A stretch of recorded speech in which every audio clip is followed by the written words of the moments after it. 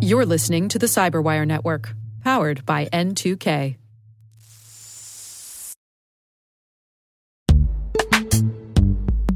And now a word from our sponsor, Netskope. Netskope is a worldwide leader in SASE and Zero Trust. Its unified platform, Netskope One, provides optimized access and Zero Trust security for people, devices, and data anywhere they go, helping customers reduce risk, accelerate performance, and get unrivaled visibility into any cloud, web, and private application activity.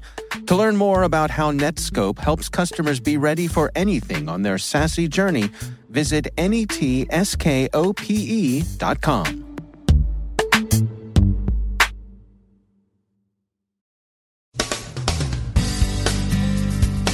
The Norsk Hydro recovery continues with high marks for transparency. Some notes on the challenges of deterrence in cyberspace from yesterday's CyberSec DC conference, along with context for U.S. skepticism about Huawei hardware.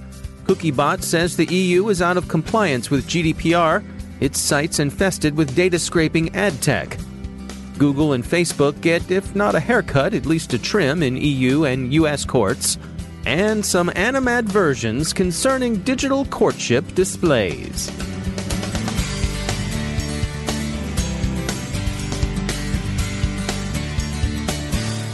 From the Cyberwire studios at Data Tribe, I'm Dave Bittner with your Cyberwire summary for Wednesday, March 20th, 2019. Norsk Hydro has made significant strides toward recovery from yesterday's LockerGoga infestation. The company said this morning that it had recovered many of its affected systems and is on its way toward restoring normal, stable operations. The disruptions had affected both business and production systems. Some speculation about nation-state or hacktivist involvement aside, the emerging consensus seems to be that this was low-level commodity criminal activity with far-reaching effects. We heard from CrowdStrike's Vice President of Intelligence, Adam Myers, who wrote that LockerGoga was also behind the infection of the French engineering company Altran in January of this year.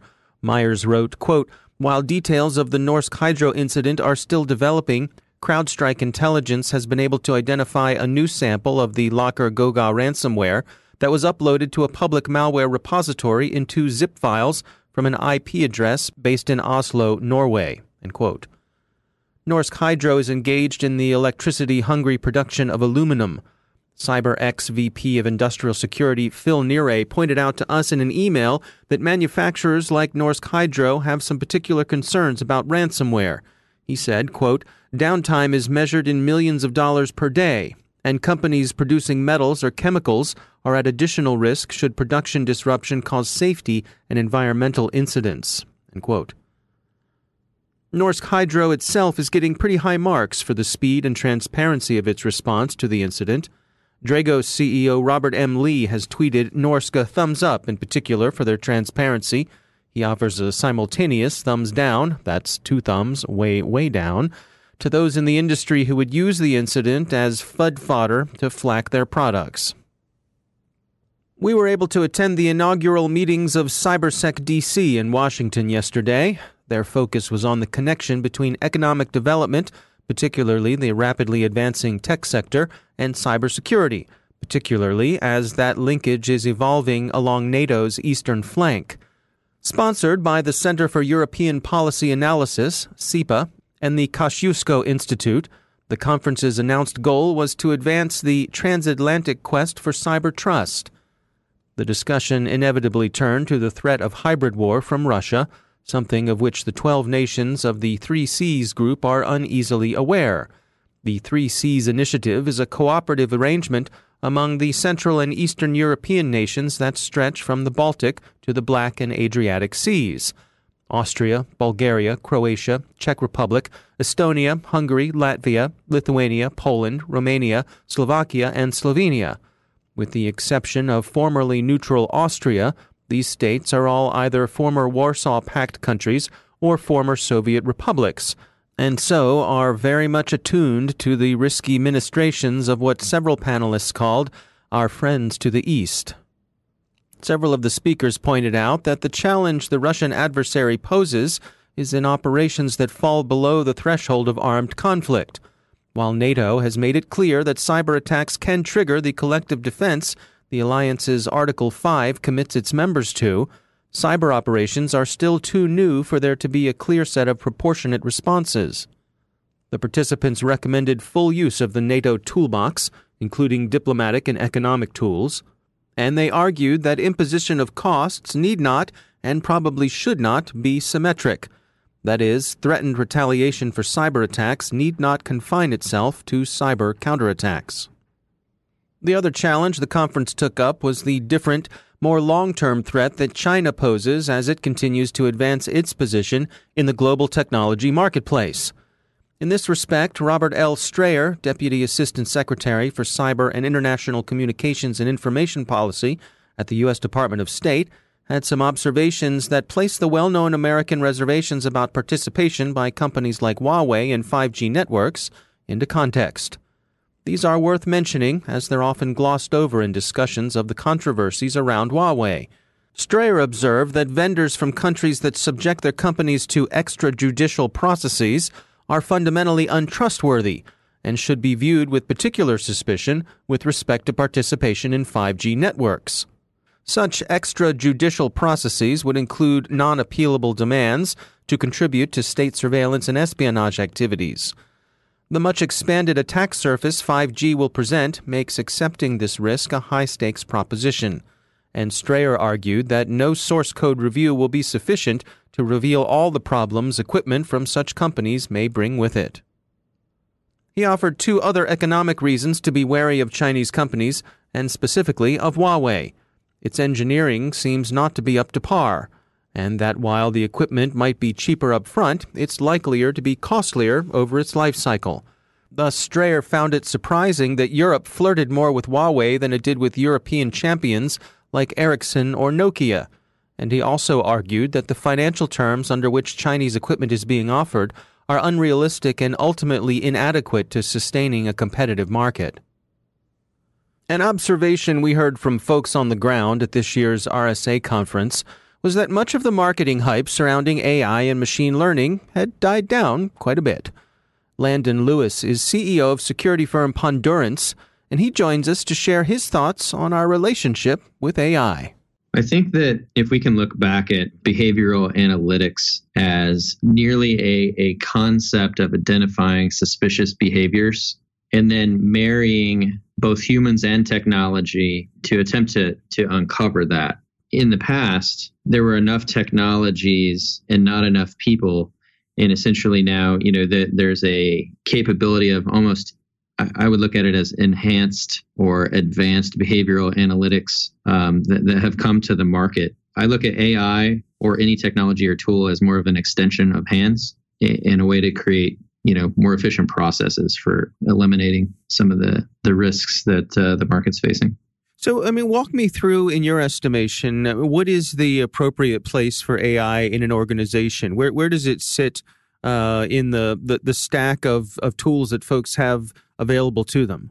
Typically anywhere where it's easy to understand good data and bad data. And what I mean by that, we've seen, I think we're at the end of this market, but it was termed as next generation endpoint or the EDR space. And, there were some early adopters in that space of leveraging what they're calling AI. Essentially, they're able to run a bunch of binaries that they know are bad. And what I mean by that is they were able to essentially go out to VirusTotal and say, let's download everything that has a bad score. If we download everything with a bad score, and then we can download things that have a good score, we're able to separate good from bad. And we can build a model around bad, and we can build a model around good. And then it's all about the gray area in between, right? That kind of makes it a differentiator. There's a lot more complexity to that. That's a simplified model of essentially what you would try to do on a network, or what you might try to do with log data that a machine generates.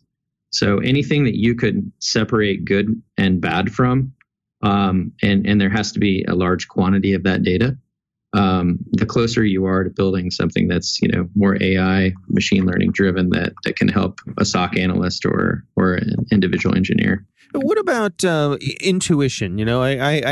I've heard where folks have described how they'll look at some data or look at a report or something, and they'll say, something just doesn't feel right here. I can't quite put my finger on it, but there's something that I feel like I should spend more time with.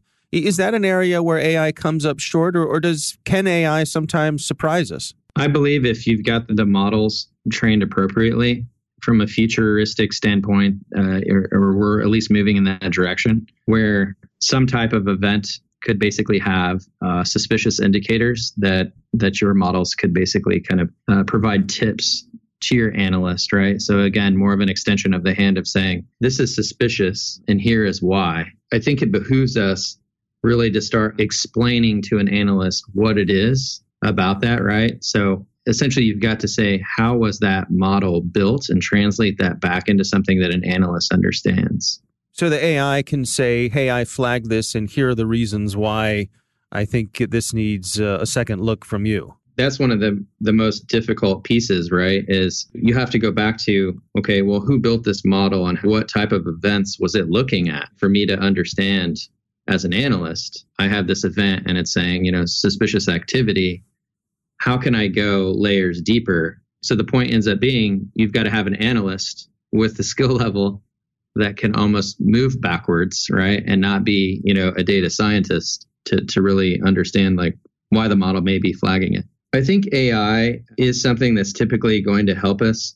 I believe describing it as a silver bullet is somewhat dangerous. And I believe that humans are still required to train the models that make AI more useful. I do believe in the long run, it's going to help us essentially extend the hands of our staff. That's Landon Lewis from Pondurance. Physician, heal thyself. Security firm Cookiebot has looked into EU official government services sites and determined that a surprisingly large fraction of them leak personal information of EU citizens to various third parties in ways that contravene the EU's GDPR regime. ZDNet calls it an infestation of third-party ad tech scripts. The EU has fined Google's parent Alphabet 1.49 billion euros. That's about $1.7 billion for anti-competitive restriction of other companies' ads. This is the last of 3 formal EU antitrust actions against the company. It's by no means a business killer, since Alphabet has deep pockets, but it's a large judgment. Some U.S. politicians have already pointed out that maybe more aggressive antitrust action, like a breakup, should be in the cards, but so far that's preliminary posturing. Facebook has settled a lawsuit by agreeing to change its advertising platform to reduce the possibility of discrimination in housing and employment. This affects, in particular, use of such user demographics as race, age, and gender. The number and volume of DDoS attacks dropped significantly after the FBI took down 15 DDoS for hire sites in December. Researchers from NexusGuard found that in the fourth quarter of 2018, the number of DDoS attacks sank by 11%, and the average size of these attacks fell by 85%. So bravo, FBI, but everybody else? Well, don't get cocky, kids. And finally, those who have followed the National Enquirer's coverage of Amazon chief Bezos' online courtship display, the one Mr. Bezos gamely addressed in his No Thank You, Mr. Pecker blog post, may have wondered where Mr. Pecker's Enquirer obtained the texts that constituted this particular expression of ardor. Speculation had run toward Saudi Arabia, the White House, hackers, everywhere. But it appears that the entire transaction may have been much more prosaic than that. The peacock may have spread his metaphorical tail feathers to inspire reciprocal feelings in the peahen, but reports in the New York Post's page 6 say that the Enquirer paid the peahen's brother, that would be the peacock's boyfriend-in-law, some $200,000 to send them the goods. Pro tip, during courtship, send flowers, bake cookies. Sure, they're traditional, but they're almost always appreciated. These kids today.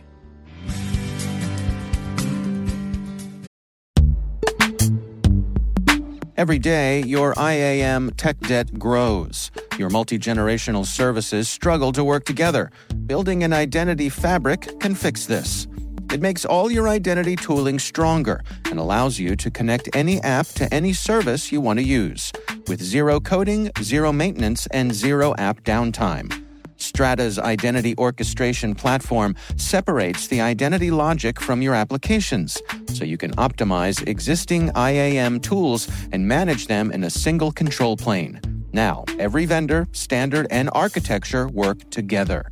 In short, building your identity fabric means you can secure your non-standard apps, keep your complex access policies, retire outdated IDPs, and modernize in record time. So build your fabric with Strata Identity and get rid of tech debt for good. Visit strata.io/cyberwire, share your identity priorities, and receive a pair of AirPods Pro. Offer valid for organizations over 5,000 employees. Connect today at strata.io/cyberwire.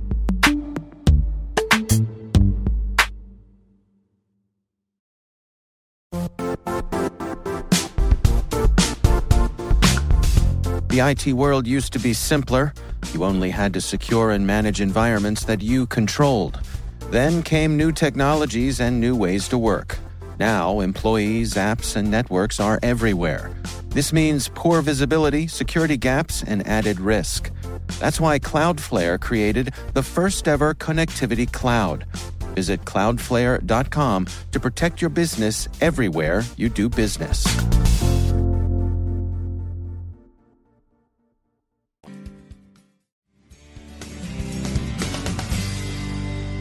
And joining me once again is Dr. Charles Clancy. He's the director of the Hume Center for National Security and Technology at Virginia Tech.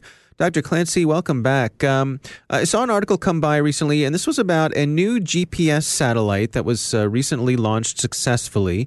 And they're touting this as being the first GPS-3 satellite. What are we talking about here? What makes GPS-3 special?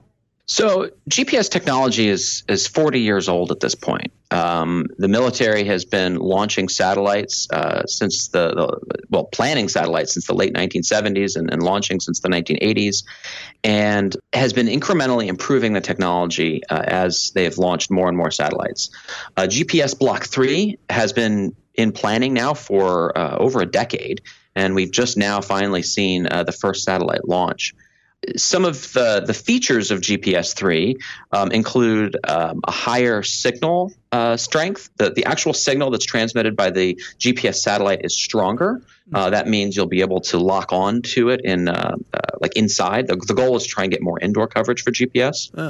Another feature is that they are transmitting a companion signal that actually is a guide to help you find the GPS satellites.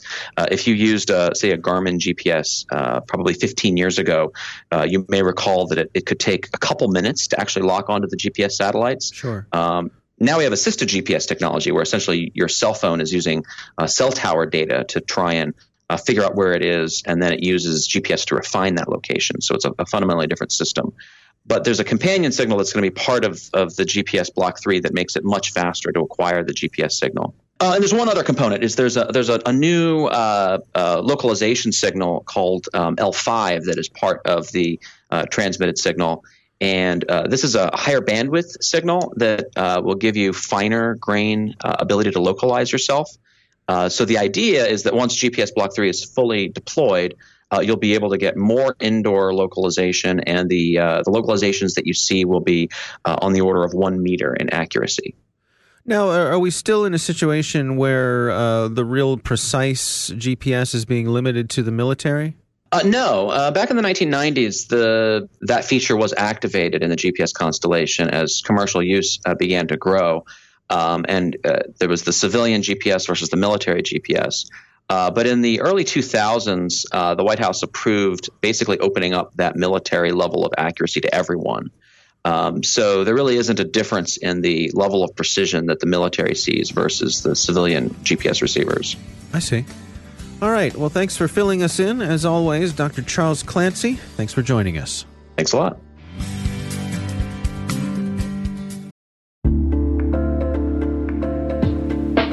Are lengthy security reviews pulling attention away from your security program? With the largest network of trust centers, Vanta can help you streamline security reviews to win customer trust, save time, and close deals fast. Proactively demonstrate security by showcasing key resources like your SOC 2 or ISO 27001 and provide real-time evidence for passing controls. And when a security questionnaire is required, Vanta takes the first pass for you. Visit vanta.com/cyber to take a self-serve tour. That's vanta.com/cyber.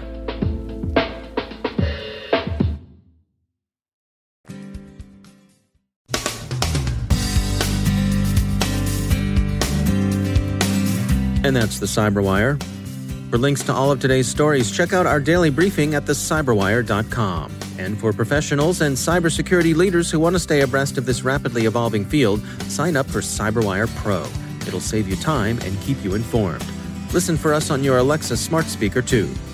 The Cyberwire podcast is proudly produced in Maryland out of the startup studios of Data Tribe, where they're co-building the next generation of cybersecurity teams and technologies. Our amazing Cyberwire team is Elliot Peltzman, Puru Prakash, Stefan Vaziri, Kelsey Bond, Tim Nodar, Joe Kerrigan, Carol Terrio, Ben Yellen, Nick Valecki, Gina Johnson, Bennett Moe, Chris Russell, John Petrick, Jennifer Iben, Rick Howard, Peter Kilpie, and I'm Dave Bittner. Thanks for listening. We'll see you back here tomorrow.